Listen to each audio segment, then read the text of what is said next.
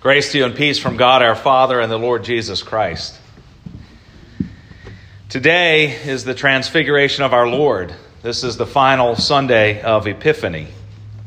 You may recall that Epiphany, the season of Epiphany, began with the baptism of our Lord. And at the baptism of our Lord, God spoke from the clouds. And he said, "You are my beloved Son. With you I am well pleased." And now we have the pinnacle, the high point of the Epiphany season, which is rightly a mountaintop experience in which God speaks again of Jesus, saying, "This is my Son, my chosen one. Listen to him." This Wednesday is Ash Wednesday, and this begins the season of Lent. We will have a service at 7 p.m. I hope that you can be here. Lent is a season of preparation, of fasting, praying, as we look forward to Holy Week and that glorious Easter celebration. Throughout Lent, we will not sing Alleluia. You'll notice in the hymnal, it will say this is omitted during Lent. As a matter of fact, we're going to take our banner down, our Alleluia banner, and we'll process out with that today. And we will bury it, so to speak, for the season of Lent. But today, we observe the Transfiguration, where Peter, John, and James beheld his glory. I want to start out with the Old Testament lesson where we hear of the death of Moses. God gave Moses a vision of the promised land, but would not allow him to enter it. That's because Moses, you may recall, struck the rock with a staff to bring water out. Why is that such a big deal? Well, because God had said, "Speak to the rock," but Moses struck it. And so, for that act in which he forsook God's word, Moses was not permitted to enter the promised land. Moses is here described in this text from Deuteronomy as a mighty prophet of God. Yet he was a fallen man like us. You'll notice at verse 6 that it was God who buried Moses. You might not notice that, but that's why I want to draw your attention to it, because it was God who actually buried Moses.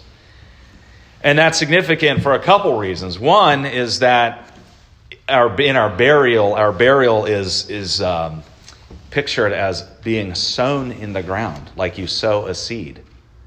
And it was God who was planting, if you will, Moses in the ground, looking forward. Just like, what do? You put a seed in the ground. You look forward to the time where it gives growth and begins to sprout up. Well, you put a body in the ground looking forward to the resurrection that is to come. The second reason, and more significantly, really, is that God handled a dead body, Moses. And you'll recall that the touching of a dead body was ceremonially unclean to the Jewish people. But, of course, you'll also recall that didn't stop Jesus from laying his hands on Lazarus, on a dead body, speaking, entering a room even, which would have been scandalous. But God handled Moses and buried him. He saw to it himself, which it just shows that God is not a far and distant, far away God, but God is near to us. He comes near to us. That uncleanness of Moses' dead body, that didn't stop God from coming near and burying him. All right, I want to turn to the gospel lesson. So Jesus took with him 3 of the apostles. Can you name them? You don't have to say it out loud, but just think in your mind. Okay, there was Peter, Simon Peter, rugged fisherman Simon Peter. There was John, and there were James. John and James being brothers. The law required 2 or 3 witnesses, so here are 3 witnesses to this event. They go up on the mountain, and we hear that the appearance of his face was altered, and his clothing became dazzling white. And behold, two men were talking with him, Moses and Elijah. And we know that these were Moses and Elijah, not because Peter and John and James had a picture of like the yearbook of, the year that Moses and this was the first class that came out of Egypt or something. He didn't have his picture, but it was a divine revelation that they could look and see, this is Moses, this is Elijah. They were just simply known for who they were. So there was Jesus, Moses, and Elijah, the Messiah, Jesus, the representative of the law, Moses, and the representative of the prophets, Elijah. And they were often regarded that way. You'll recall Jesus saying, you have the law and the prophets, and that was a way of referring to the scriptures, because you have the law, the Torah, and you have the prophets, the prophetic writings of the prophets. Elijah being one of the foremost of the prophets, or the foremost. So we have here in this picture a conversation that's happening between the law and the prophets and the Messiah, Jesus. And they were speaking of something. What were they speaking of? They were speaking of his departure, which he was about to accomplish at Jerusalem. Of course, that departure would be Jesus' departure from earth. Jesus' suffering, his death, his burial, and his resurrection and his ascension. They were speaking about this. What's interesting here is this word departure. We've translated departure. If I give you the Greek word, you'll recognize it immediately. Exodus. That's the word. His exodus. Moses, Elijah, and Jesus were all talking about his upcoming exodus. Now, don't think for a moment that Luke, as he's recording this, is not trying to draw your attention to the parallels with the exodus from Egypt. How God took the people Israel who went down into Egypt and were made to be slaves there. And then God brought them up out of Egypt to their promised land. And we read about that in the book Exodus. And in just the same way, Moses, Elijah, and Jesus are talking about how Jesus is going to go down into the pit. And he's going to be buried. And he is going to be brought up out of the pit. And he is going to be resurrected and ascend into heaven.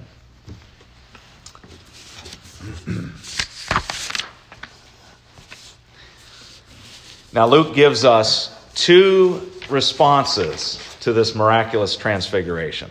First, we have Peter's response. This is great.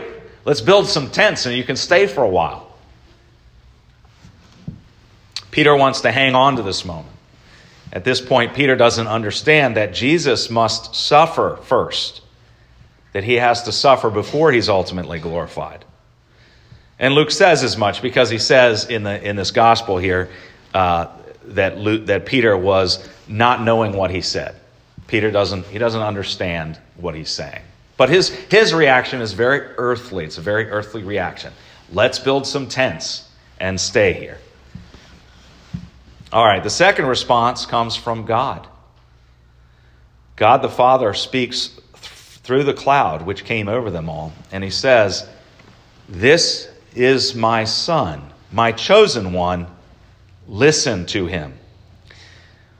What's more important than anything else is that in this transfiguration, Peter, James, and John are to see and to believe that Jesus is the Messiah. Let there be no doubt. God is affirming once more, this is my Son, my chosen one. This is the one you are to listen to. The Christ, the Son of God.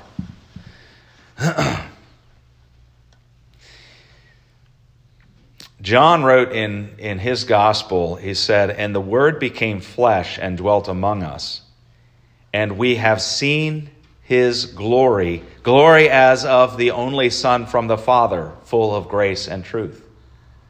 And John meant he had seen his glory. He was on that mountaintop. He saw his glory. Peter also records in 2 Peter, he says, "For we did not follow cleverly devised myths when we made known to you the power and coming of the Lord Jesus Christ, but we were eyewitnesses of his majesty." Because Peter was there to witness this in the Mount of Transfiguration. All right, Peter goes on to say, "For when he received honor and glory from God the Father, and the voice was borne to him by the majestic glory, 'This is my beloved Son, with whom I am well pleased,' we ourselves heard this very voice, born from heaven, for we were with him on the holy mountain."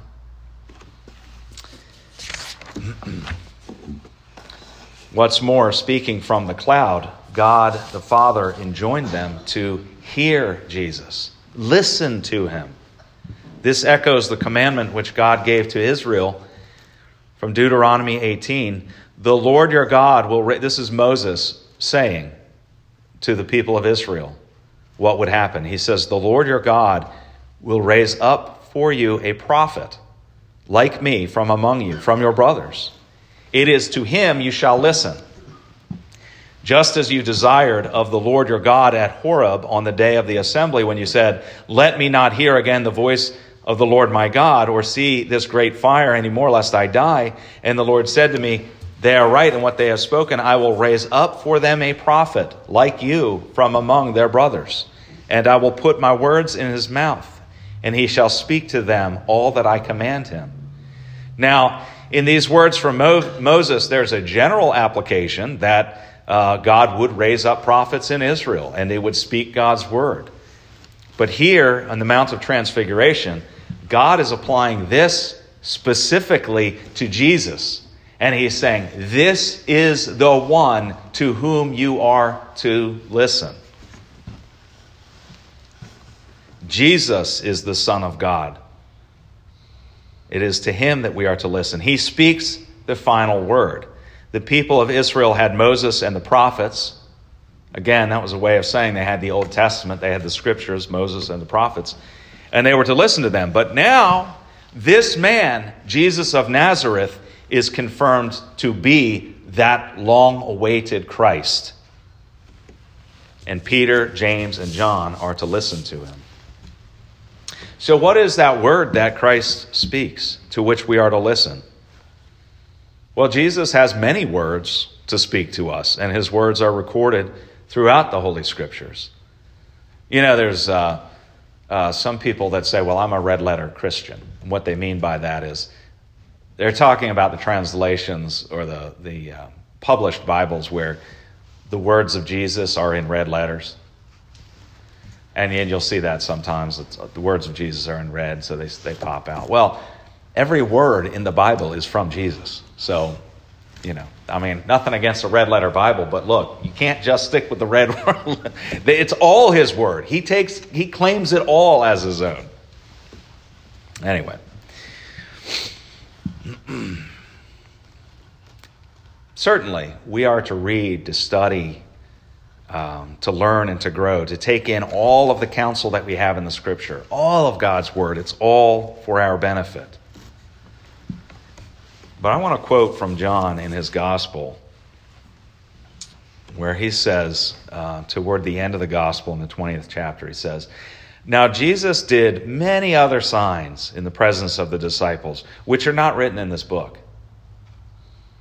But these are written so that you may believe that Jesus is the Christ, the Son of God, and that by believing you may have life in his name." See, life in the name of Jesus is the end goal of all of this. So that's what is the word that Jesus speaks to us. So what is it? What is the final word? What is it that he's really getting at here? Hear him. Hear this very clearly. Jesus says that the Son of Man came not to be served, but to serve and to give his life as a ransom for many. Everything he has to teach us in his word about how we are to order our lives, about how we are to live, about how we are to treat one another, about how we are to interact with the community. That's all great and that's all important. But the final word of Christ is, I came to die for you, to forgive you of your sins. I came to do something for you that you can't do for yourself. You don't have a righteousness of your own. You know it. The law is really good, not just for instructing us, but also for measuring ourselves and looking at it like it's a mirror and going, oh no, I don't measure up to God's law. And that's where Jesus comes in and says, that's right. And I'm glad you heard that, because that was my word. And here's the final word. I came to take that for you. I've given myself for you. You're forgiven. Trust in me. Trust that I am here to forgive you your sins. And you are forgiven. And the promise is for you and for your children, for all who will call on the name of the Lord. Jesus Christ came to serve you. He lived the perfect life that you couldn't live. He dirtied himself with your sins. He touched your uncleanness. He gave his life for you. And he was delivered up for your trespasses and raised for your justification. That is the word that you are to hear and to believe. The peace of God which passes all understanding, keep your hearts and minds in Christ Jesus.